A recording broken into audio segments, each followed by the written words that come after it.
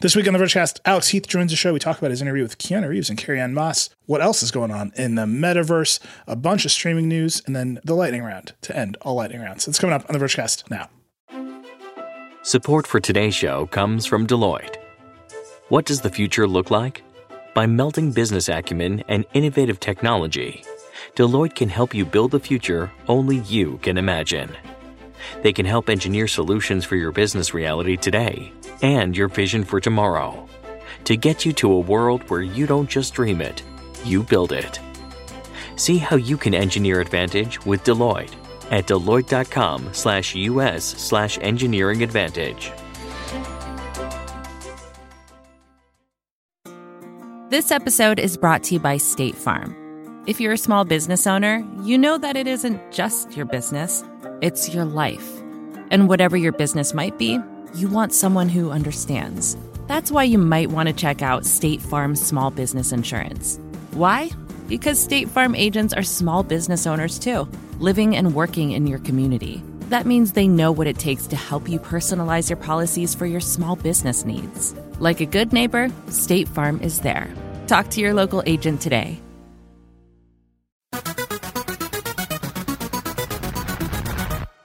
Hello and welcome to the Vergecast, the flagship podcast of reality.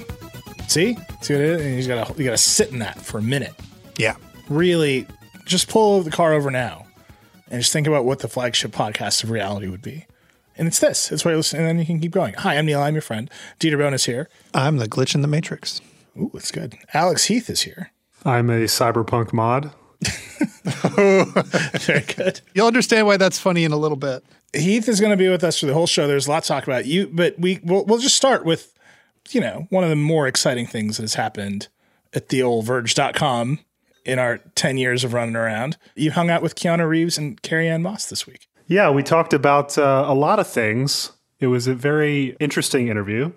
And the reason that we talked to them is because they are doing this new interactive, playable tech demo by Epic Games showing off Unreal Engine 5. And it's a tie-in with kind of teasing the next Matrix movie, which comes out later this month. So we talked about all that, kind of what is real, what is fake, the kind of blending of the virtual and the real, and how that's changing storytelling, and a lot of other random things. Keanu is very classic Keanu.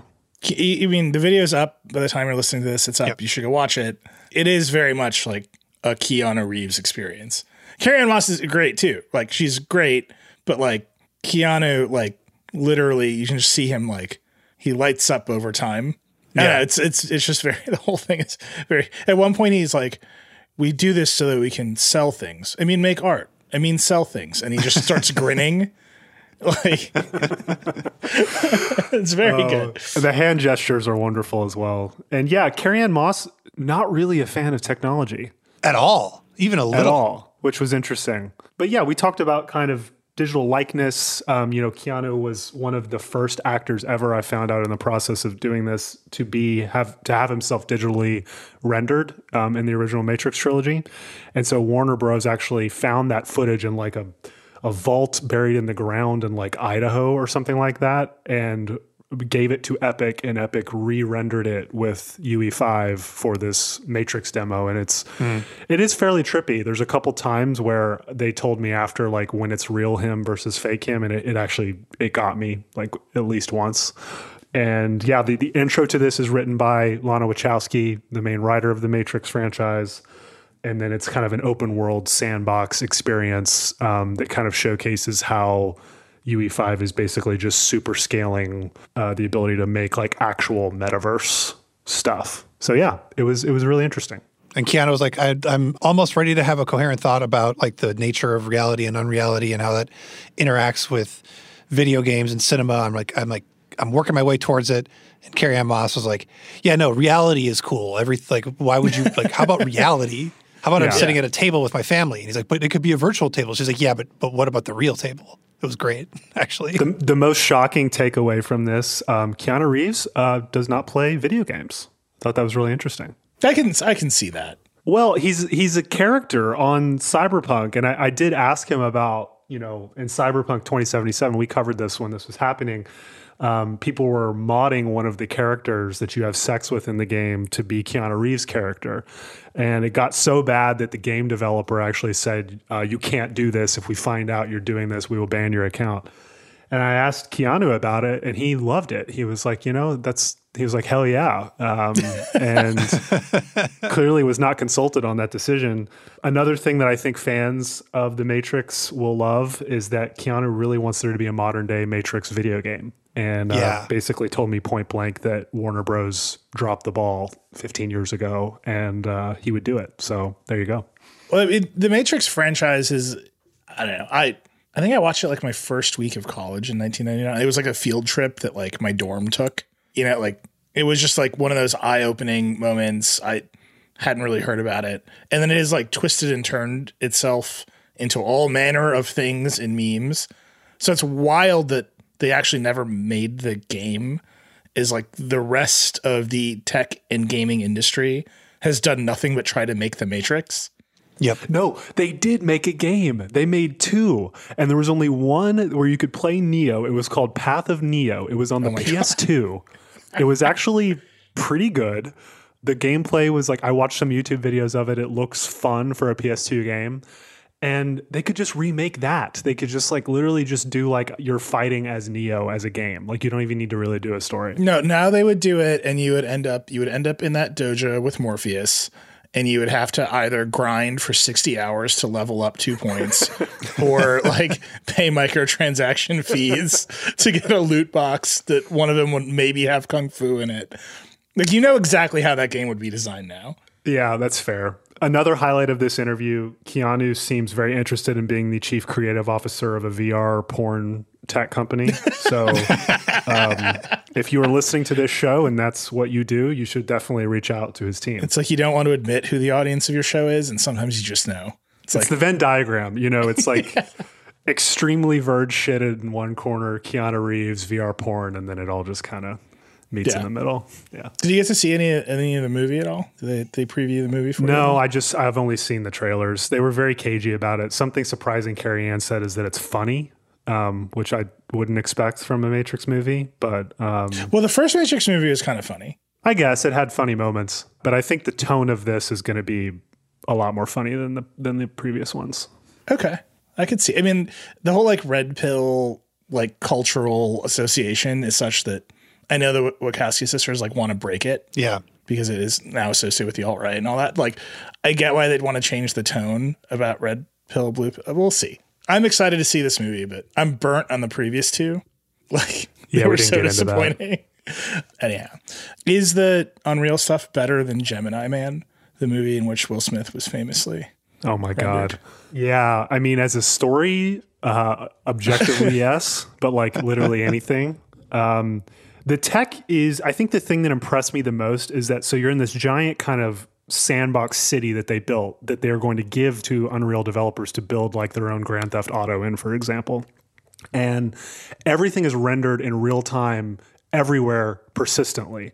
So like anywhere you move, it's already there. It's already rendered down to the detail in like a chain link fence. So like we flew up and then we shot down into an alley and he was like, that didn't render as we moved down there. That was already there in full detail. And I've never seen that at that scale in a game. So it's showing just kind of the power of the world building there. And then also the ability for, this is a little more geeky, but the lighting is actually pretty cool. You don't need to know really. Apparently placing lights in games is a super expensive, tedious process that really hinders the ability for it to look real. And a big breakthrough in UE5 is this kind of automatically AI powered lighting system that reflects naturally. And like you can change the sunlight, with a dial in the game as you play and watch all the reflections against the skyscrapers change and against the cars. And it's pretty cool, honestly. I mean, the idea is that you'll be able to take like, a car maker will make a car for a work, simulation thing in UE5, and that same hyper-realistic looking car could then be used in a racing game. It could then be used in the next Fast and Furious movie, all as the same asset in UE5, which is something that hasn't existed before. That's really cool. I've been playing the Grand Theft Auto remasters, which are very fun. And I was like reading about them and how they did them. And one of the biggest pieces of that puzzle was lighting. So the original, they were just lit. Like the game designers like The scenes were just lit. Like, it made no sense where the lights were coming from. We didn't have the technology.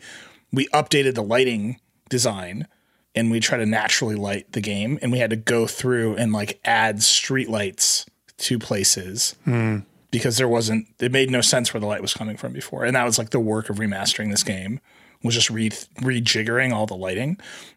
All that stuff is like the confluence of game engines, movie special effects, and then the metaverse stuff. It does feel like it will all just kind of be the same software in the end. Yeah, and this is honestly like Epic is the perfect company to make all this because their CTO Kim, who I also interviewed for this story, worked on the original Matrix trilogy. He has a film background, and he was a effects supervisor on kind of bullet time and like all the kind of iconic Matrix stuff, and knows the Wachowskis. That's kind of how this whole project came together.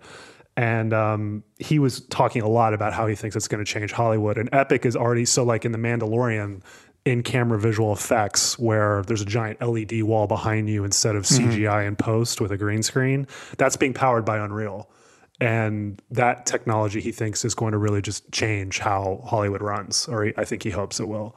So yeah, they're a very interesting company. Unreal's like this really fascinating, powerful thing that touches a lot of things, but consumers don't really see. So it's a little wonky. But I mean, if you're talking about like metaverse, like this is actually like the toolkit, right? This is actually the thing. Like Meta, the company, does not have anything remotely like this. So I think it's interesting. I don't know if we talked about this last week. Unity, the other big game studio, just bought Weta Digital, which was Peter Jackson's special effects house, for $1.6 billion. And like, that's Lord of the Rings and Avatar and Shang-Chi. Like, you can just see where it's going. The game engines are now getting good enough to do the special effects everywhere. And that's why there was a story about Epic hiring a head of film and like scripted entertainment. And I kind of got at this with the CTO that they're going to start doing games that are also movies, using Fortnite, using other things, because UE5 allows them to just use these assets across mediums, which it's pretty cool. It's a new thing for sure. Now I feel like a genius for telling people to watch Red versus Blue when I was like in the early 2000s. Right? This is dumb sitcom that takes place in Halo is the future of entertainment. I said to no effect at the bar, but I was right. It always comes back around. I'm just excited that all of this means that within the next, well, let's be realistic. Within the next 10 years, we'll get rid of QuickTime events that are just, pre-rendered cutscenes where you hit the button at the right time.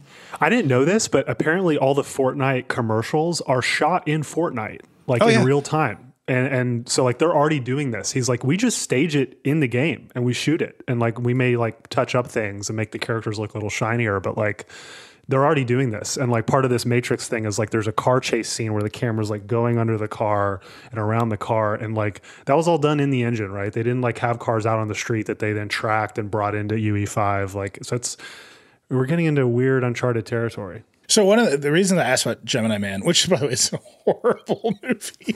It's not even an airplane movie. It's like it's not even it's like unwatchably bad. Yeah. There are these really hilarious like YouTube clips where I think Gemini Man was actually like shot in 120 frames per second and like released that way. But there are these YouTube channels that like up-res things into higher frame rates. So you can go watch Gemini Man at like 120 frames per second on YouTube. And it looks like a bad video game. It's like, there's no way to describe it. Just go watch it. It's like horrifying. But a big piece of that puzzle, a big piece of that story when that movie came out was there was now a model of young Will Smith. And like, who was going to own the digital character model of young Will Smith? And what could that model be made to do? And who owned it? And like, if the young Will Smith model acts in a new movie, does Will Smith get paid? Did you get into any of that with Keanu and Carrie-Anne? Yes, we did. And apparently Keanu saw this coming like decades ago and has forever had in his contract where he has to approve any use or edits to his digital likeness in any format. And he's like, this is happening. Like, we're having these conversations in Hollywood about like, it's almost like estate planning is like, what are you going to do with your digital likeness? And he's like, Marilyn Monroe's in a Coke commercial. And, he was talking about how Marlon Brando with Superman was talking about this already like decades ago. And so, yeah, I do think it's something that's like on celebrities' minds is like, how do I license my likeness? And, you know, like I asked him, so the Matrix did this NFT thing for the new movie, and the site like crashed after the first like hour, and there were 300,000 people in the queue for like 100,000 NFTs at $50 a pop. And Keanu and Carrie Ann were not NFTs for this, so they obviously did not approve the use of their likeness, but Yeah. they thought that was interesting. And Keanu was like, "Do we get a cut of that?" It's like, "Oh, probably not." But he was like, "It's all capitalism, man." You know, like it's. That's all I want. Yeah. If that's what you got out of your time with them, then mission accomplished. One of my favorite copyright cases I ever read in law school was Vanna White v. Samsung Electronics. I think that's the case caption. Samsung had an ad for like washing machines where a robot like turned letters, like Wheel of Fortune. Yeah. And Vanna White was like, that robot is too much like me. You're using my likeness. And that's an unauthorized use of me, Vanna White. And it's like a robot. And she won. Like, That's amazing. and my law professor was like, yeah, it's a California case. Like California, like the California courts are always going to side with Hollywood. Like it was like open in his mind. It was open and shut. Yeah. Like the corrupt California courts have once again taken the side of big Hollywood. But it's like, that was ages ago. And now we're all the way to, there's a digital Keanu Reeves that is contractually obligated to only do what Keanu Reeves wants. It's pretty good. You did some other, I mean, you're a senior metaverse reporter, Alex Heath. Oh, God. That's your title, right? You also, I mean, you had a big week. You also saw Snap's AR spectacles. You got to try them on. Yeah. They seem very prototypey to me. Oh, very prototypey. I mean, the battery lasts for 30 minutes. The first pair they gave me overheated after less than 10. They had like 4 on site that they tried to like seamlessly swap out as I tried different lenses, which are Snap's AR effects, so that I never noticed the battery.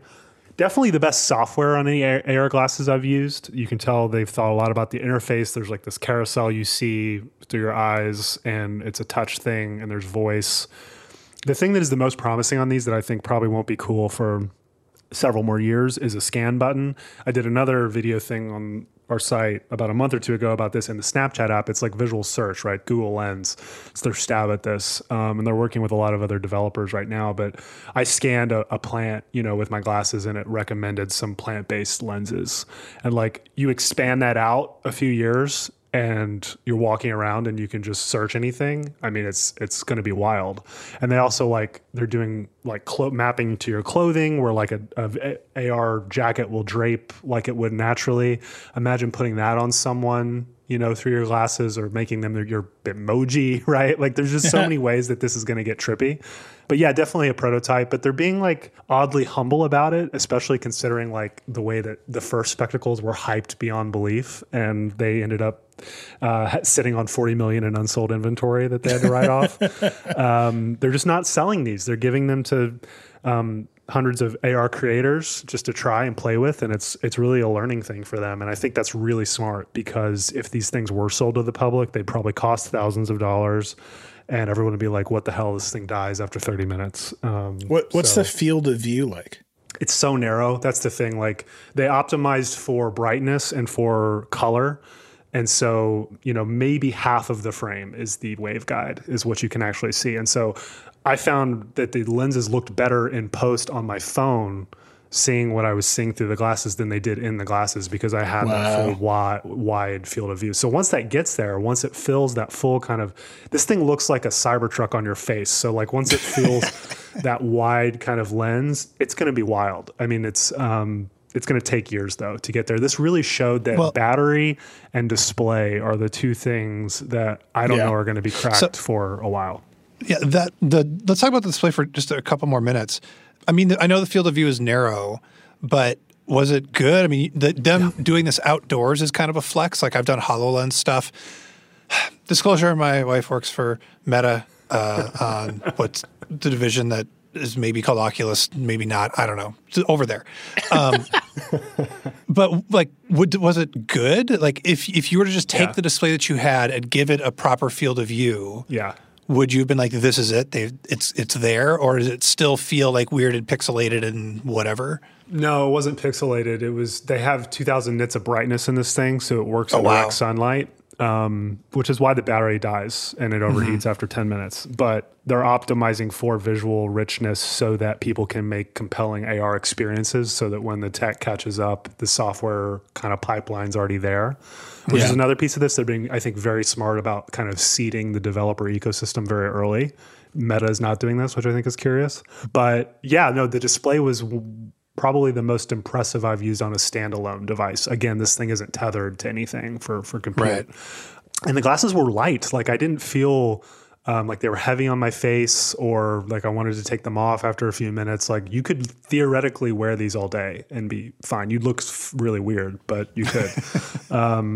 So yeah, I think there's a lot of promise there. And, you know, Snap is this kind of silent dark horse in these AR glasses metaverse wars, where they were actually kind of the first to like think about this in a serious way. And they're just kind of quietly iterating now a little bit in public, which I think is interesting because they've been so secretive. But yeah, I mean, the display apparently is so good that they bought the supplier. That was one of our first scoops that I did. Wave Optics, their largest deal ever, for $500 million just to get the kind of display tech locked for them. So yeah, man, it's all starting to come together. I mean, it's definitely not compelling for consumers, but this was the first time doing one of these demos where I was like, in a few years, I can see this being really compelling. And it's going to kind of flip how we think about computing, I think. I agree with you. Like the part where you can see the software applications are way ahead of the hardware is utterly fascinating. That hasn't really happened in many other places. Like you just like throw a dart at the board and think about some other hyped future hardware. Like 3D TVs or like interactive TVs as a whole, right? Like you're going to be shopping on your TV, or you're going to be watching all the live cameras from a flip. Like none of that has come to pass. It's all just streams. Like the software, even though the hardware and the service ecosystems are there, the software is just kind of where it always was. In this case, the hardware is nowhere near close, but everyone already has a pretty clear picture of what it should be. And the basics of like, we're going to point a camera at a thing and then do some computer stuff and then layer some information or experiences over that thing. That picture is really clear. So you can already, like Apple's already doing it. Snap is already doing it. Snap's already doing it on Apple's phones. Like you can see, but the hardware is really far away. And these lenses, though, these lenses are getting smart. So you can have links in lenses now for the first time that kick out to like a store. So if a creator makes like something for their shoe, you can just go buy it in the lens. There's music from all the labels in there. They're bringing in outside apps for the first time. So you can have like FTX crypto trading in a lens, or AccuWeather. You can pump in like the temperature into a lens. So they're starting to become interactive in real time, where before they were these static kind of more artsy things. Yeah, it's like they were saying someone has spent 2 years making a lens that can measure anything. Like, and there's another one that can tell you if your surfboard is a good surfboard based on its contours. And so they're just coming up with all these wild things that once we have these glasses, like it's going to be cool. I won't give too much away because it won't be out by the time you listen to this, but Niantic CEO John Hanke is on Decoder next week. Niantic makes Pokemon Go. They have a big partnership with Qualcomm to make smart glasses. They've got a reference design floating around. I fell down an absolute research rabbit hole of how these displays work before I talked to him. They're all kind of the same, right? You get like, there's two tiny LCD displays in the stems of the glasses, and then there's a reflector, and there's a bunch of mirrors, or not mirrors, there's a bunch of coatings or etchings on layers, waveguides, to bounce that display onto your eyes.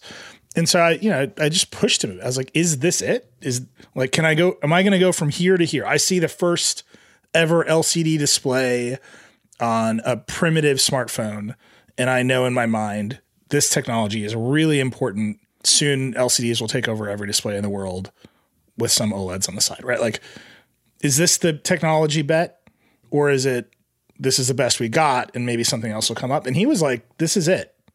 Like this waveguide technology will get to where we want it to go. Which I guess if you're like in the partnership with Qualcomm, you're shipping waveguide display, like maybe that's what you say, but Snap made that big investment and bought that company. It makes waveguides. There are HoloLens's waveguide. Like it's magically was supposed to make something else and they ended up at waveguides. Like it's what we got. I don't know, because again, HoloLens has been around and like it's wacky waveguides. With an LCD, you're like, okay, get better at the manufacturing process. The LCD gets bigger and more responsive. Like there's like a hardware improvement arc there.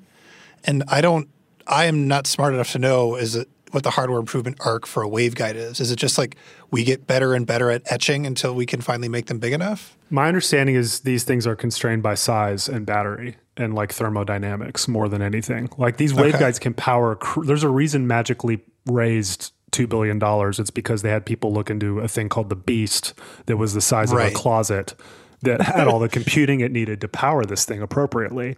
So when they have that, they can do incredible things already. It's just getting it into a form factor. This is what Zuckerberg is talking about with me and Casey. Like getting that form factor is the hard part. Right. Yeah. But the Beast, it's just like the best quote ever.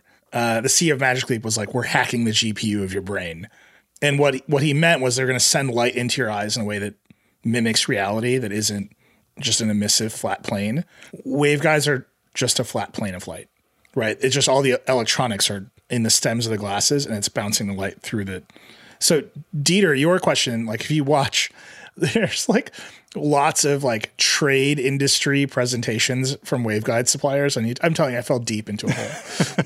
And like all their presentations are like, here's our process, here's where the cost is, here's where the cost is coming down. And they're trying to convince you basically that they're using standard glass making, screen making techniques to make this next generation of waveguide pieces of glass. The actual display is still just like a tiny little LCD in the stems of the glasses. Right. They're just bouncing it in front of your eyes with these waveguides. That they're still expensive. So like they're trying to make that cheaper, but they haven't. I don't know. I don't know that it's the bet.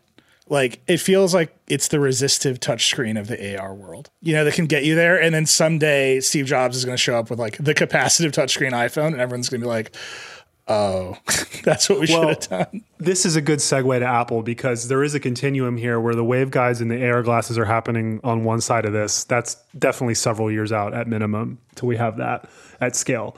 What's happening in the near term, and I think 2022 will be the year of, is pass-through mixed reality, proper LCD, whatever it's going to be, no waveguides, but basically tricking you by piping in video of the outside world and mixing it with the graphics.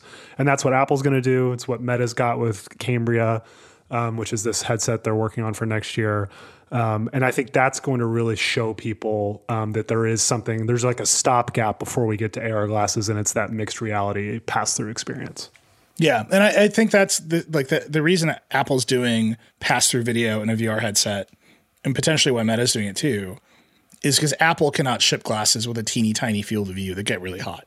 They've got to ship their brand is finished consumer products, and that core technology of a display that you can look through is just like what we got is waveguide. And like I encourage everyone, like if you're a huge nerd, you'll see this shit, like go look at how waveguides work. It's neat. It's super cool. But at the end of the day, it's like you're wearing the entire HoloLens on your head and you've got like a postage stamp in the middle of your field of vision that's like, put the spark plug in the ATV. You're like, this is not that great. I think it's really neat. Like we're just in a place now. I think it's fascinating that every software developer is like ready for this. And the hardware is just like years, like 5 at least out from what I can tell. The other little decoder preview I'll give you, you were talking about how Snap has filters and like everyone could be wearing different clothes. So I was like, how are you going to govern reality? Like, and John Hanke was like, I don't know, everyone can just pick and choose. Like, what if we all just like, it's like, I don't govern what song you listen to when you walk down the street. Why should I govern what you're looking at? And he was just like, there's going to be a marketplace of realities. This is my new phrase. And it's going to be terrifying. Put that on a shirt. Yeah. This is going to be great. All right. We should take a break and we should come back. There's like a lot of streaming news to talk about. We'll be right back. This episode is brought to you by State Farm. You've heard it before. Like a good neighbor, State Farm is there. But it's more than just a tagline. Because State Farm agents are small business owners themselves who live and work in your community. And if you're in the market for small business insurance, who better to work with than an agent who understands what it takes? State Farm agents can help you create a personalized insurance plan that fits your small business needs and budget. Talk to your local State Farm agent today about small business insurance. Like a good neighbor, State Farm is there. Hey, this is Scott Galloway, author, professor, entrepreneur, and most importantly, host of the Prop G podcast. We got a special series running on right now called The Future of Work, where I answer all your questions on, surprise, the future of work. Questions including, what are we missing when we work remotely? Or how do we handle work-life balance when a major opportunity comes knocking? From the provocative to the technical, we're offering insights you won't want to miss. So tune in to The Future of Work, a Prop G Pod special sponsored by Canva. You can find it on the Prop G Pod wherever you get your podcasts.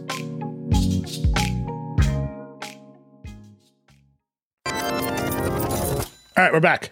There is like a lot of, how would you describe this? Low stakes streaming drama. Low stakes streaming drama and like news that seems unimportant, but actually could be massively important. Yeah. It's like, it's that. It's like, we're going to have to convince you that a lot of these things are important. So buckle up. Let's start the Keanu Reeves, Carrie-Anne Moss video happened because of the Game Awards. They're announcing the Unreal stuff there, but Google's announcing some stuff at Game Awards too, which is, by the way, we are recording this before the Game Awards happen, but you're listening to it after they've happened. Right. So imagine we're just assuming there's like huge game streaming news and we're reacting to that. It's amazing. It's going to change everything. We don't know. But there's some like Google news coming. Yeah, well, this isn't streaming, but apparently Google Play Games is going to be available on Windows. So it's like Android apps on Windows. Here we go. And it's interesting. Instead of just bringing the whole of Google Play Android apps, they're bringing Google Play Games, which is a fascinating decision. Are they bringing that into Microsoft's weird Android app universe? Unclear. What do you mean by that? Like Microsoft signed a deal with Amazon to use the Amazon App Store to get Android apps on Windows. Right. But then they were also like, you can use any app store you want. So are they building like a special Windows Google Play Games? Yeah, they're making Google Play Games, a Google Play Games store where you can download and install Android games for Windows. And that's running inside of the Windows Android app compatibility, not some weird new Google layer. Well, so that is a little bit unclear because it's like Google isn't like partnering with Microsoft to make this happen. They're just doing it. This is going to go great. Yeah. Okay, so that's one thing. We'll see how that goes. You can see how Google just needs to diversify its revenue base as all of the App Store drama continues to go. Like getting more of its game stuff out in the world is, I think, good for Google. Like Apple would love this to be happening on the Mac. I just don't think they're ever going to convince any game developer to take the Mac seriously. Even the game developers on the iPhone are like, why? Maybe with like as M1 chips become more widespread, game developers will make the easy jump to games on the Mac, but it just kind of hasn't happened yet. Well, I mean, the whole question with games right now is like, what is the future of like the platforms that you're going to be thinking about, like what the games run on? Because they keep making Android games. That seems to like, you know, I now believe that Android gaming phones exist and have a purpose. I've been convinced. By who? Just looking at the world, looking at the market, looking at the Chinese market. Like Okay, they're not making them for no reason. Yeah. So there's that. There's, of course, the various streaming platforms. There's Windows. There's Xbox. There's PlayStation. There's like the various versions of Xbox and its streaming. Stadia now runs on LG TVs. Yes. So the thing that's interesting about that to me is, well, of course it does. It's just a video stream. Yeah. So when I'm like, it's potentially a big deal. It's like the rules of how you think about what your screen can do are changing. Like they were changing slowly, and now they're changing really quickly. So whether or not you can just play console quality games on your LG TV was just a matter of when did they get around to creating the, casting endpoint app for WebOS. It's actually not that difficult. And I don't know like where that's going to shake out. Are you going to care where your game comes from? Are you going to care if it's local or streaming? And the fact that it's just a question of like who's gotten around to building a client for the thing. This even applies to like Google Play Games on Windows is really interesting. So like honestly, this kind of leads us up to talking about the Roku YouTube drama a little bit, I think. Yeah, although they did settle it this week. So yeah. Roku and Google were about to sue each other. Like they had sued each other. They just hadn't gotten very far. Roku was going to kick YouTube off its platform. Google had done some shady stuff on other platforms. They'd built YouTube TV into the YouTube app because you can't get rid of the YouTube app. But they were at the kind of the brinksmanship point They were going to walk. They were going to pull YouTube from Roku, which They were going to pull YouTube from Roku. And I got to say, the arguments were dumb. Like, if you read, like, Roku put all these blog posts and, like, whatever. Like, the arguments they were having were when you push the Roku voice search button and the YouTube app is open, what voice search should you go to? Yeah. Okay. And Google was like, Google, like ours. And Roku was like, no, the operating systems. Yeah. By the way, they won that from like Samsung on like my Samsung Frame TV, the microphone button. Like it's a Google button. It's a Google Assistant button. But when you're in the YouTube app, it ceases to be a Google Assistant button and it becomes a YouTube search button. Yeah. I mean, these arguments are like, they're very Vergecast arguments. Like, what do you think? Should the native control supersede the application's control? Right. And like, there were other ones where if you had the YouTube app open and you search for a movie using Roku voice search, the native Roku voice search would pull movies from the applications that supported its library. Right. And so like Google's big complaint was like, this movie is available for free on YouTube. You should be showing users that, which sounds great. But also if you're in the YouTube app, like you should just use like it. None of it made sense with like how actual people use their software. Mm-hmm. Like it all just seemed like little corner cases of what the buttons on your remote did if the YouTube app was open. And yet, like, it just seems like Google believes that people open the YouTube app and live in it 24 hours a day when they watch TV, which maybe people do, but does not seem that likely when you're searching for like a Disney movie. Like, I gotta say, hearing you guys talk about all this makes me think there should just be some good old-fashioned consolidation in this industry. Hasn't there been enough? And then there's like ad money in the background, right? Right.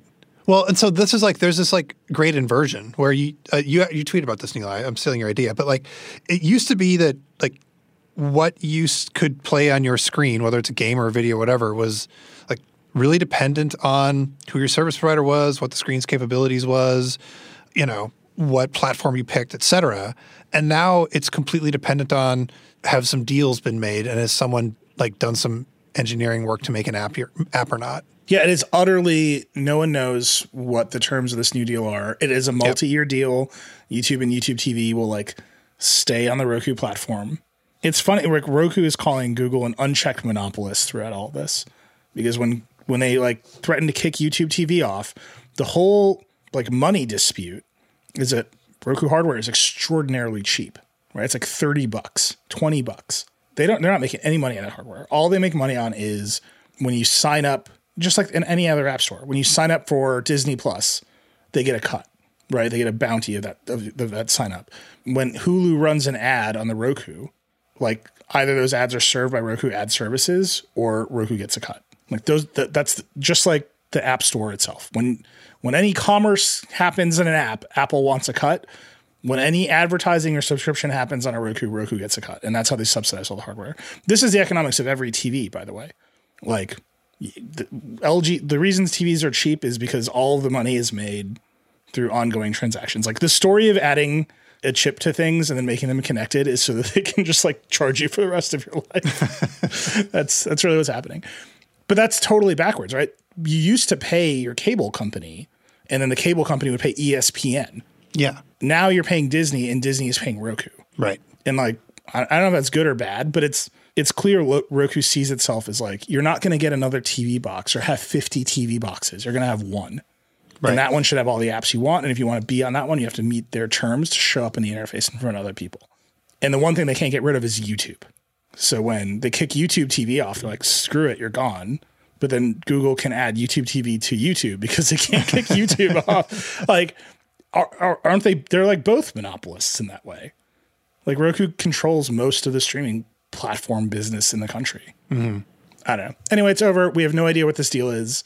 A bunch of people, I don't know, smoked cigars on Zoom and like came to terms. It's shady. We'll see. Yeah. But they're back. But so in theory, a couple of years from now, all this is going to get shaken up again. So Jennifer Patterson-Tui on our site basically broke the news that there is a part of a standard for Matter. So Matter is the Connected Home over IP standard. We're going to have a whole Vergecast about this on Tuesday, so buckle up for that. We're going to talk about this, But because Jennifer published this story today, I wanted to talk about it briefly. So there's a part of the spec called Matter TV that I don't think most people realize was going to be part of this smart home standard. And it's basically just universal casting, either from app to app or app to TVs once they're there, that all of these big companies have agreed, oh yeah, if you want to tell your screen to play a video, this standard will be supported. So it can replace AirPlay, it can replace Google Cast, it can replace whatever weird stuff Samsung does. Amazon is like written the spec because they really need it because people have Echo devices, but they don't necessarily have Fire TVs. But it's like part of the spec. And so like casting might actually not suck next year or beginning next year. Oh, I don't think Doubt it. Apple or Google are walking away from their standards. Well, no, but they're not walking away from their standards, but this standard will also be supported. And they like signed off on the spec. So if you have a TV that supports Matter, it will support having this casting standard hit it. I mean, that's fair. I don't think this casting standard will end up in iOS for years to come. No, this is going to fail for sure. I mean, it could. It probably will. Why do you think it'll fail? Because everything you all were just saying, like there's so much infighting right now in this space. Everyone wants to own their layer and their system and their substrate of the TV experience. And some startup or whatever, there's no way. There's no way. But we're going to get into this next week. But like, they have walked away from that walled garden fight in the smart home. Everyone's like, we have hit the ceiling. We can't make any more money. We can't grow this platform. I'm telling you, the Matter shit everything is like interoperating. Yeah. And it's going to work locally, and it's based on like equal parts from all of these big tech companies, and they're all, it's a standard. It'll probably fall apart, but like it seems like your doorbell is just going to work, and it's not going to be locked into a walled garden anymore if it supports Matter, and you're going to want it to support Matter because then it's easier to buy stuff. And if the Matter TV thing gets like brought in with that spec as like a Trojan horse, that could be interesting.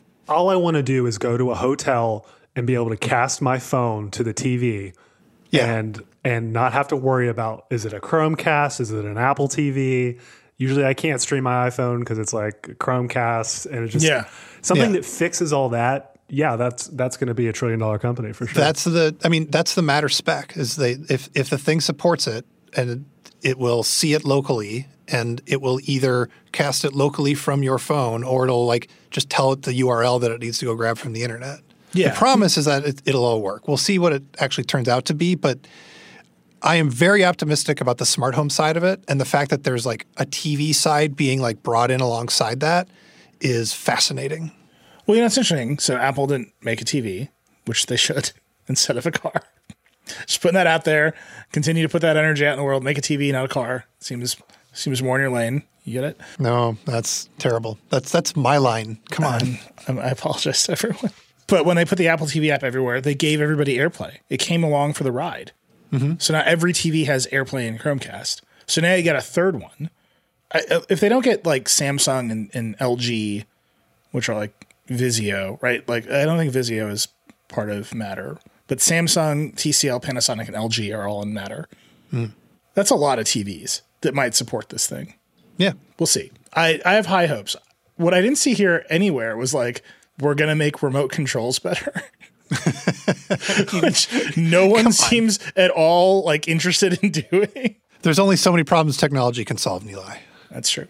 Okay. Can I go down my rabbit hole of my streaming revenue rabbit hole?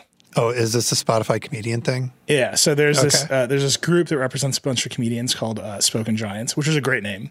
Yeah. And so they have this new theory that they're arguing with Spotify about that resulted in Spotify removing a bunch of tracks from comedians like Kevin Hart, Tiffany Haddish, Sean Mulaney, Jim Gaffigan, all off Spotify. So they've got this idea that the written jokes now constitute one work and the performance of the jokes are another work. And they should get paid. Right. So it's like songwriters get one royalty stream and performers get another. Often the songwriters and the performers are the same person. They get paid twice. This is like, there's like inventing a new revenue stream because streaming revenue is so low that everyone's like trying to find new money. So comedians have like come up with this new lobbying group, Spoken Giants, to say that they're not only just like telling jokes, but they're writing jokes and then performing the jokes. And so the They should get the streaming revenue for the audio recording and the publishing revenue for the jokes themselves, which is just a wild way of thinking about comedians telling jokes. Because, for example, songwriters assume multiple people will perform their songs over time. Mm-hmm. Comedians do not, like, no one does like cover joke albums. Like, it's just like not a thing that happens. That's pretty good. Like, can you imagine? Like, hang on, doing like an entire John Mulaney cover album? Wait, like TikTok is full of cover jokes of just people lip syncing comedy routines. But they're doing it to the audio. Sure, but like it's a performance. Yeah. I don't know. I don't actually have any idea how the TikTok licensing works. Yeah. I've always been fascinated by that. I just think it's the pressure on the people who make the content for Spotify, the revenue pressure on everybody is so high because the payouts are so low that like they're inventing this new concept, which would imply that you should be able to like do an album of joke covers. Put it on the blockchain. Put them on the blockchain. Yeah. I think it's fascinating. Ashley, who writes Hot Pod, she and I are just like staring at this being like, is this going to work? Like Spotify just was like, no, and just like kicked him off. Yeah. Because Spotify doesn't need a bunch of joke albums. Like they're fine. But it's like fascinating to me to see like all of these ways because the money has gotten so bad. Yeah. That artists are creating new, that's NFTs. That's why every artist is doing NFTs. But it's also like, we're going to create a new royalty structure for comedy out of nothing. I think we should do this for the Vergecast. We should get paid once for performing it and paid. And oh, wait, we don't write it. Never mind. We're writing it. We're writing it as we go. We're contemporaneously writing this. What is IP but? What is IP?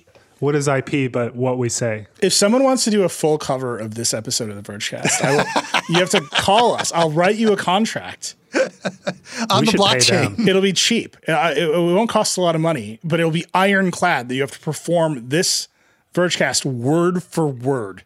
It'd be like $10. If you want to, we'll figure it out. Like a screenplay of this Vergecast will come out. Last little things, Apple Music they got that weird voice plan for the HomePods. This is what I mean, that like the capabilities of your device are dictated by weird ass backroom contracts, not by what the capabilities of the device are.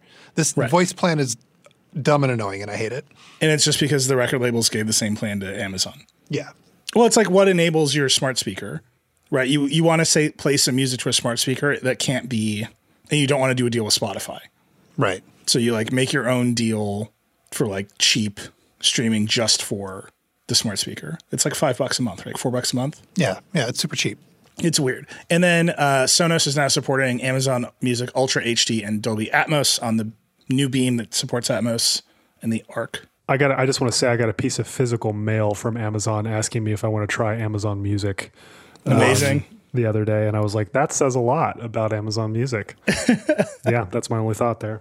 We're quickly getting to a place, by the way, where the combination of the service you subscribe to and the headphones you have has meaningful implications for what music you listen to.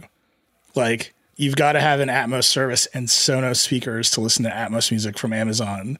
Mm-hmm. But your Apple AirPods, which supports spatial audio, there's no way to listen to Atmos music from Amazon. Like, it's just like, it's nuts. Like, it happened. The bad thing happened. I don't know what to tell you. It could be a lot worse. We could be paying gas fees every time we listen to a song. I mean, don't put that energy into the world, man. What are you doing? It's going to be happening. There's a New York Times article this week, like a choice. The New York Times is on it article about how wired headphones are trendy again. Yeah. Do you see it? And I was like, yeah. I did it. This was me. Like the number of people who were like, you got your wish. And I was like, they're still lightning headphones. Like, it's not great. All right, we got to take a break, and we got just the lightning round to end all lightning rounds coming up. We'll be right back.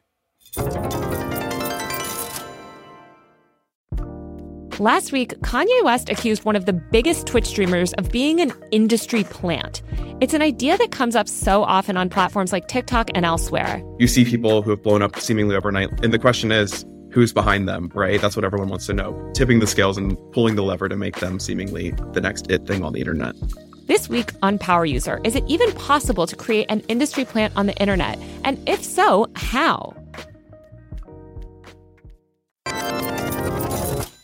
Okay, we're back. There's like a chunk of Android lightning round news. You just want to go through it, Dieter? Yeah. So Google has a big update for Pixel for Android 12 that has got a bug fix list that is just 3 miles long, just super, super. And like, you know, there's always like the like patch after the release where it's kind of big, but this one in particular is like, oh, the Pixel as reviewed is not the one that they were hoping to get out the door. Like there's so many fixes in this thing. It also includes the launch feature where you're going to be able to tap to snap, where you can double tap the thing and use the snap camera even though you're still on the lock screen.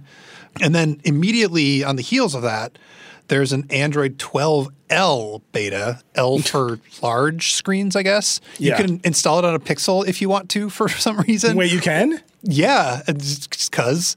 But it's meant for emulators. There's like a Lenovo tablet that you can install it on if you want to see what it looks like. But it's clearly designed for folding phones, right? And maybe they'll make another go at tablets because they did the thing they should have done, which is like put a proper dock on it, make rearranging windows via drag and drop part of the system level thing and not a hack that Microsoft and Samsung have to create. You know, like fix the notification drop-down control panel drop-down thing so it actually fills the screen instead of being ridiculous like the phone. They've made Android not terrible on big screens, or at least they're taking a couple of steps in that direction. But there's no big screens to put it on. like there's the Kindles, there's like some random Samsung tablets. Huawei makes some stuff, but like it's not here. And then there's like the one Lenovo tablet that is, I think, really only sold in like the UK. So I think it's interesting. I'm glad they're doing the thing that they should have done a while ago to normalize the UI on Microsoft's 2-screen thing and Samsung's folding and whatever else is coming. But it's also like a pretty clear sign that, yeah, they're still working on a Pixel Fold. Yeah, I mean, isn't everybody? Like, I feel like we talked about like waveguides and AR, but like also in the background, everybody is trying to make a folding phone work, right? I'm sure Apple has like dozens of folding phone prototypes. Why? Literally, who wants this?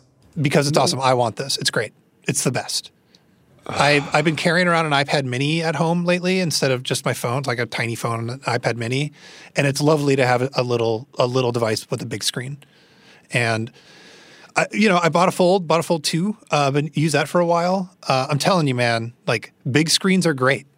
Yeah. Like big screens are great. No, I and get if you that. can get a big screen in your pocket, that's great. I love the Pro Max, and I guess you're saying folding makes that also compact, right? That's the promise of it? Makes it a little bit smaller. Yeah. Yeah, I mean, I also just think everybody knows that new form factors sell. And so like, if you can deliver an actual folding phone that works without any of the compromises. And then, Samsung's already iterated its way through some of the compromises. A lot of the compromises they've been iterating. You just get to like make that ad and be like, look, this iPhone folds in half. And like people will just instinctively buy it. Yeah. Like, I don't think they're trying to solve a huge problem. I think they can just see a product that people will instinctively understand. The other Pixel news is apparently the mail-in repair warehouse that they were using. This is crazy. Was like people were mailing their Pixels in to get repaired, and then their nudes leaked. Yeah. So that's horrible. And I want to tell you that like PSA, never send your phone in for repair without wiping it first. But like if the thing is broken and you can't like use the screen to wipe it, then like you kind of have no choice to send it in before you wipe your data in a lot of cases. So yeah, not cool. That's all. It's like, what other advice can there be except to say not cool? Yeah, I mean, we talk about the Pixel and like what Google needs to do. Like they need to market it. They need to sell a lot of them. The back half of the story of owning these devices is like service and support. Right. And this is why we always recommended Samsung phones over Pixels for many years, even though we tend to prefer using Pixels more ourselves, because for the average person, you can walk to a Sprint store if you use Sprint and be like, fix my Samsung. And they'll be like, okay. Yeah. Or more likely they'll be like, your contract is up in 3 months. Would you like a new Samsung? But like, also, how sad is it that I still in my world Sprint still exists? Just occurred to me. T-Mobile was running those ads for free phones, and they keep mentioning Sprint customers too. I don't know if you've seen these ads. They're like, everyone gets a free phone, including Sprint customers. I'm like, you own Sprint. Like, you shut it down. Who are you talking to? It's gone. It went away. Did you see this Microsoft bug on... I can't tell. I don't know if it's a Microsoft bug or a Google bug, but if you had Teams installed on an Android phone, it would occasionally prevent you from calling 911. Yeah. Well, so the phone app lets other apps plug into it. The iPhone does this too, right? And so there must be something where the Teams app wants to show up in your call log, and that messed with that. But this should never happen. Like that needs to be like the phone app. There should be like an ironclad, secure enclave around that sort of functionality. It's ridiculous. So you think that they were trying to call 911 and it was routing it through Teams? And so like the 911 dispatcher was like getting a message. It was like, please install Microsoft Teams. All I'm saying is that it's growth hacking at its finest. The Microsoft software could have touched Google software. So like something there went wrong. Yeah. Other phone stuff. This 5G story with the FAA is getting more and more complicated by the day. So now the FAA was unhappy with the FCC and with the telecom companies.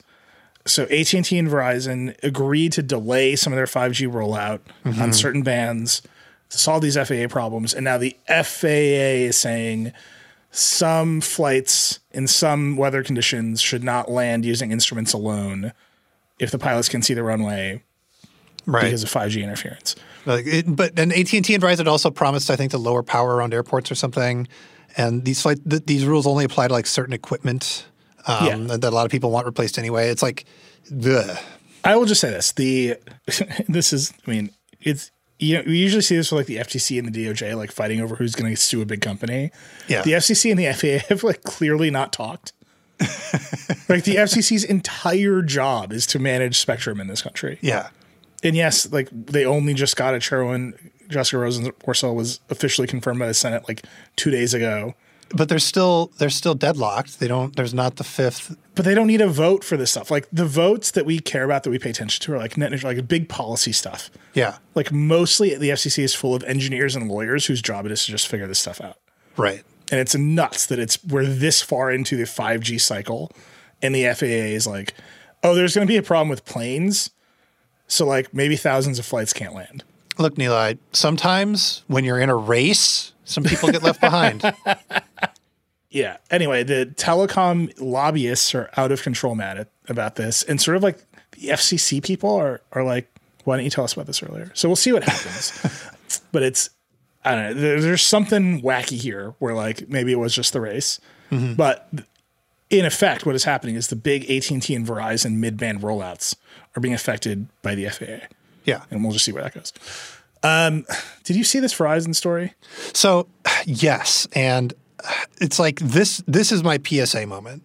So there's this thing where Verizon Verizon already had this program called like Verizon like Up or something, where it was really obvious that signing up for this to get a deal is definitely going to sign you up to have them collect more data. But they're doing it in an even skeezier way now with Verizon Custom Experience and Custom Experience Plus. And it seems really Alex is obvious. Just shaking his head. Yeah, it's like, come on. I mean, Verizon, famous inventor of the super cookie, right? Yeah. What I believe is happening here is Verizon and a bunch of other companies are there's a story about this. I forget what it was. Are they turning the knob up on all of their like customer loyalty programs and all of their like, sign up and give us some piece of information program to as high as they can go right now, in case this stuff with app tracking on iPhones and Chrome decides it's going to finally do something with Flock, although my money is on they're going to waffle for an extra 2 years. If the cookie apocalypse happens, or if something with app tracking gets shut down. There was a weird story where like Apple was maybe letting people collect data on iPhone apps, blah blah blah. All of this stuff is really frothy right now, but like just don't sign up for anything. That's my advice to you. So the specific thing Dieter was talking about was for the Verizon super cookie ages ago was Verizon at the network level would just track everything you did on the web using something called the super cookie. And you couldn't get rid of it. And if you had a Verizon phone, they were just building this profile of you. Everyone got mad. They turned it off. I'm telling you that this is evidence that they're bringing it back. Yeah, no, for sure. Like Verizon's entire media strategy, remember they bought AOL and Yahoo and they merged them into a company called Oath. They spun off.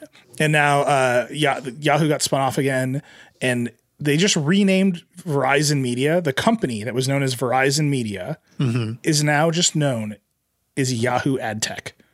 Yep. Like no No hiding the ball. Like the corporate entity that owns like TechCrunch and Engadget, which are great sites and run by great people, but like that corporate entity is now just known as Yahoo Ad Tech. Like zero hiding the ball, what they're doing.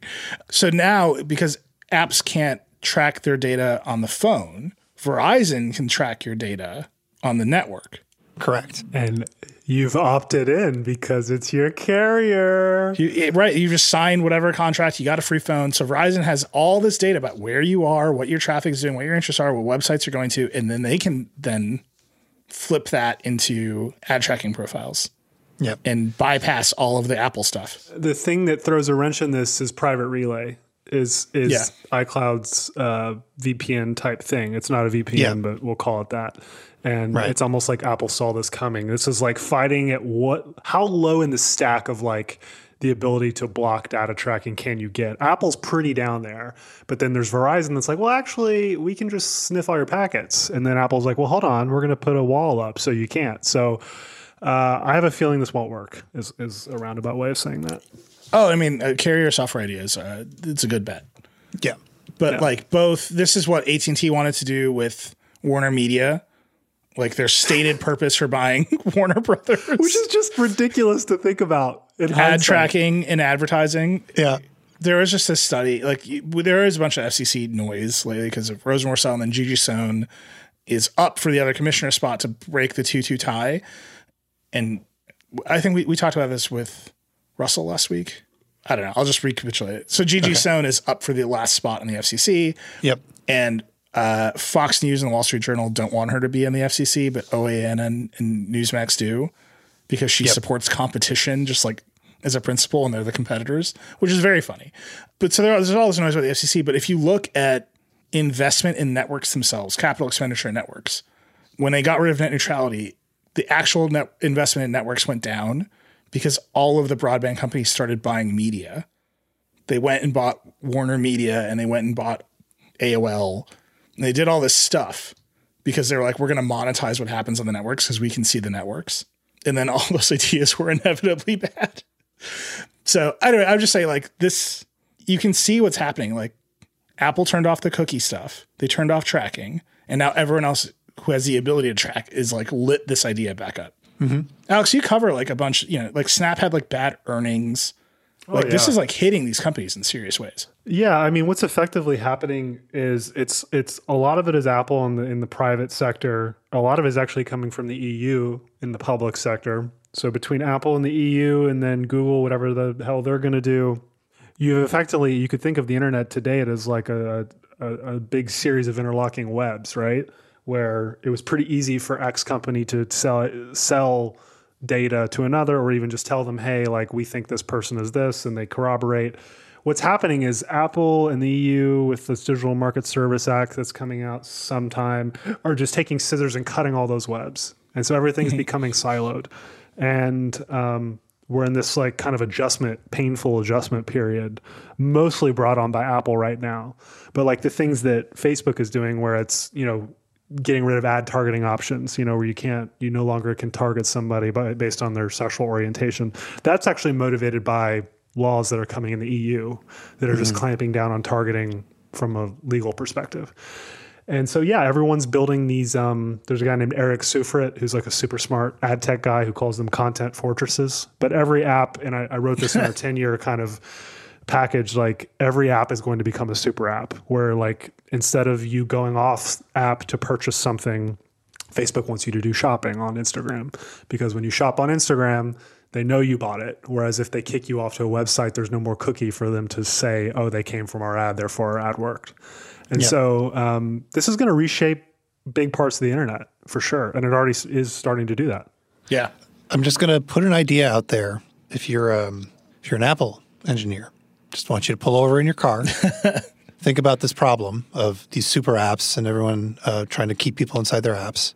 Take a deep breath and realize in your heart that allowing in-app browsers was a mistake and you should turn them off on your platform. In-app browsers are the worst. Give me my tabs, give me my browser, give me my extensions, give me my own space where I'm in control of what I visit on the web, and don't make me bounce from the Twitter browser to Safari.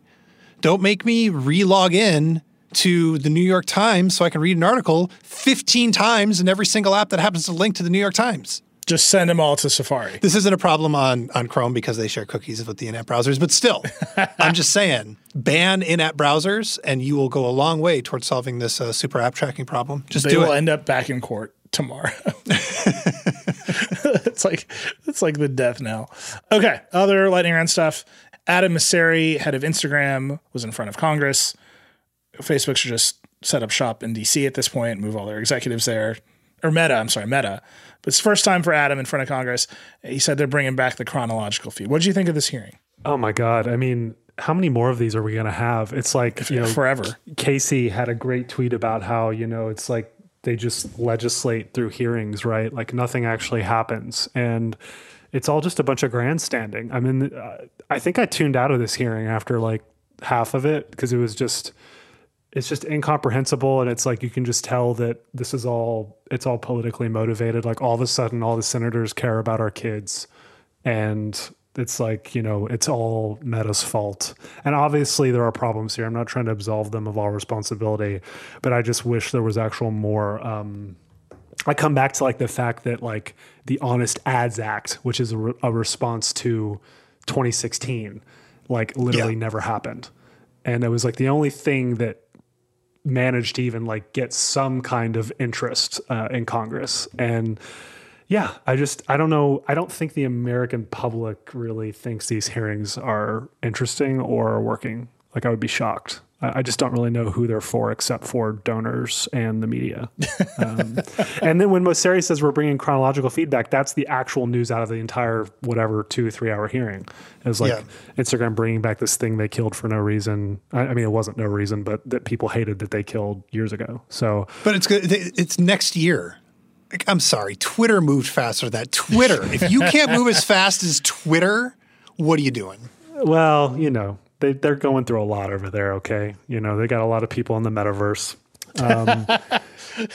It's funny because, like, that's Frances Haugen, the Facebook whistleblower. That was her whole thing, that her stump speech when she came out was, like, ban algorithms. Like, the chronological feed will fix integrity on the internet. And we're going to see if that works. And I would not be shocked if most people don't even use this when it comes out. I don't think Twitter's chronological feed is heavily used. That's what I use. That's what you use? Wow. Yeah, of course. Man, I used to be a Twitter completionist too. So, I mean, my entire thing is that Twitter poisons your brain and we should all quit. So fair. I intentionally make my Twitter experience as broken as possible. That's fair. I mean, I remember being a Tweetbot stan and like having to read every single tweet in my feed because it would show you the counter before you could refresh. And I'm really glad those days are behind me. But yeah, I don't know. This whole like, should we all be chronological feeds or should we be algorithms? And I don't know. They're doing this to appease the angry senators who care about our children. So I think that the angry senators, you're correct about donors, but I think it does get them voters. Yelling at Meta or Facebook or Instagram is like, it works for both parties. Because Republicans need like suburban women, or what's the... Yeah, I think there's that. I think this next year, Haugen is testifying. There's assuming this next chunk of the Biden plan passes, which who knows if it will. The next set of attention is going to be back onto 230 and social media regulation. Like we've heard both parties say they want to do it, and there's going to be some meaningful, oh shit, the First Amendment's in our way. It's just coming for them. Don't we say this every year though, that it's coming? Like, again, maybe. I come back to like the Honest Ads Act, which was like a smart piece of like detailed niche focused legislation about like political ads. Like that went nowhere. So, I mean, you really think we're going to get to like meaningful Section 230 reform in a divided Congress? I think what's going to happen is the Florida social media bill will work its way through the courts, right? It got stayed. The Texas social media bill got stayed. Like as those things move their way through the courts, you're going to, and Congress like turns its election year, they're all going to start yelling about it. Like it's just easy money for a politician to be like, Facebook is bad. Sure. It's just like, it's easy to be like, YouTube is poisoning your kids. We got to do something about it. If you reelect me to the United States Congress, my bill will make YouTube not censor conservatives. Like I could probably win a seat in upstate New York right tomorrow if I just like ran around saying that. Like, it's convincing to a lot of people for reasons that make sense. Like, people do not have great relationships with these platforms. Didn't our survey say that a little differently? They said they like the utility platforms. Yeah. So Google, Facebook, YouTube, which is not Facebook. So Google and Amazon really, really highly rated, right? They provide an ongoing utility. It was like 98% approval in our survey. YouTube way up there because, look, my refrigerator just broke. I watched a lot of YouTube yesterday trying to fix it. I failed. So now my opinion of YouTube is very low. Did you break it further? My father-in-law is here, and he has spent the entire day just like tearing this thing to shreds. Oh boy! Just because it's something to do. It's 15 years old. The thing is dead. Yeah. It's not going to happen. Supply chain crunch is real though. Buying a new refrigerator right now is a real problem. Anyhow, those are all the top, and then you get to Facebook and Instagram and Twitter, and they're all people like them way less. And I just think that's like easy money for politicians. I think it's coming. Some conversation is coming, and right at the center of it is a theme park. The theme park. Either a government is going to tell itself that the First Amendment keeps it from regulating social networks, which is what the judicial branch is currently telling legislative branches, or that's going to change. Like, those are the only two options. Or we're going to change the Constitution. Yeah. I think that conversation is coming in a serious way next year. I do. And not in they'll pass a law, but in the 2 states have now made a run at it and run directly into the First Amendment. And those lawsuits are going to wind their way through the courts next year. Last few things. Speaking of lawsuits, Epic v. Apple, the deadline for Apple to allow links to external payments. And what about Meta buttons? Buttons. The deadline for Apple to allow metaverse buttons to other payments. It was going to come, but the appeals court, which is unusual, the appeals court granted a stay, saying Apple had raised serious issues about the ruling in the district court. That's on hold. What I will remind you is that skipping to the end of a legal process is not correct. Like they issued the stay. That doesn't mean Apple won. It means they have to appeal. And it means when that's done, there's a Epic v. Google exists too. Mm-hmm. So then there are going to be 2 cases that get appealed, which usually means you get another appeal, and that might mean you get a Supreme Court case. Right. And Epic's law firm famously represented Amex against a bunch of retailers, lost at every level until they got to the Supreme Court and won in an antitrust case about merchant payments. So I'm not saying Apple's going to win. I'm not saying Epic's going to lose. I'm just saying don't skip to the end. The one important thing, the stay does not appear to apply to apps being allowed to admit that payment systems outside the App Store exist. So they can't link to it, but like. And I think Apple's already bent on this, right? They bent on it in Japan. They're not interested in fighting that. Yeah. Yeah. So that to me was always one of the most egregious things. So I hope that goes away with a quickness. Yeah. Samsung, I didn't realize this hadn't already happened. They've merged their mobile and consumer electronics businesses. Yeah, I mean, I see this as a function of the mobile business as a hurting unit. Like literally, the business unit is hurting. Well, it's just fine. Like every Samsung product is is an Android phone. Like what's a TV? It's a giant Android phone. But like the TV, people are in charge. Yeah. So like this is either just not a big deal, or it's like. I don't know, the Sonyification of the way Samsung makes phones, which is like a scary thought because Sony's not been great at phones. Anyway, I don't think we can read too much into it yet. It might just be crazy Samsung company politics. But I do think that it may mean some like changes to the way that like they've been cranking out phones. I think that there might be, in theory, maybe if we're lucky, some more coherency there. But who knows? Yeah. As a person who's in the market for a refrigerator, I'll say that I played with the Samsung Smart Fridge at the store yesterday. Man, putting a slow mid-range Android tablet on the front of a refrigerator is not the compelling idea that you thought it was. No. Eli, you need a high-tech refrigerator, so you are going to come to CES. Yeah. I know. I'm pretty sad that I won't be doing the refrigerator tour at CES. Do they make one with like a curved screen with the Android tablet so you can get a curved TV refrigerator in your house? Do you want to do an hour on refrigerators? Because I'm in it right now. I'm deep in the game. Do you know where the antitrust regulators in this country need to turn their attention? There's like 3 appliance manufacturers. They all own everything. Samsung, LG. There's Samsung and LG, and then there's Haier, which owns GE, and there's Whirlpool, which owns everything else. Gotcha. Okay. It's a real mess. Also, appliance forums, just a hotbed of internet activity. There's a whole world here we're not paying attention to.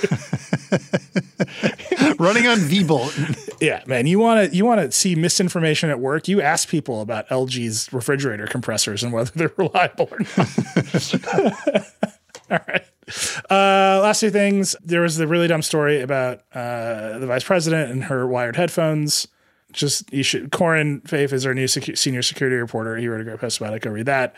But long story short, it's okay if the most powerful people in the government don't have wireless radios that intrinsically serve as location beacons turned on. But go read that. And then Sonos announced a plan to make its products more repairable, which is interesting that is becoming a thing. Microsoft announced that plan. Sonos announced that plan. Like Apple just did that big right to repair stuff. That movement is regardless of the legislation. There's proposed legislation, Alex. I know it might not ever happen. Mm-hmm. Regardless of that, the market is demanding repairability, and the companies are starting to realize they can sell it.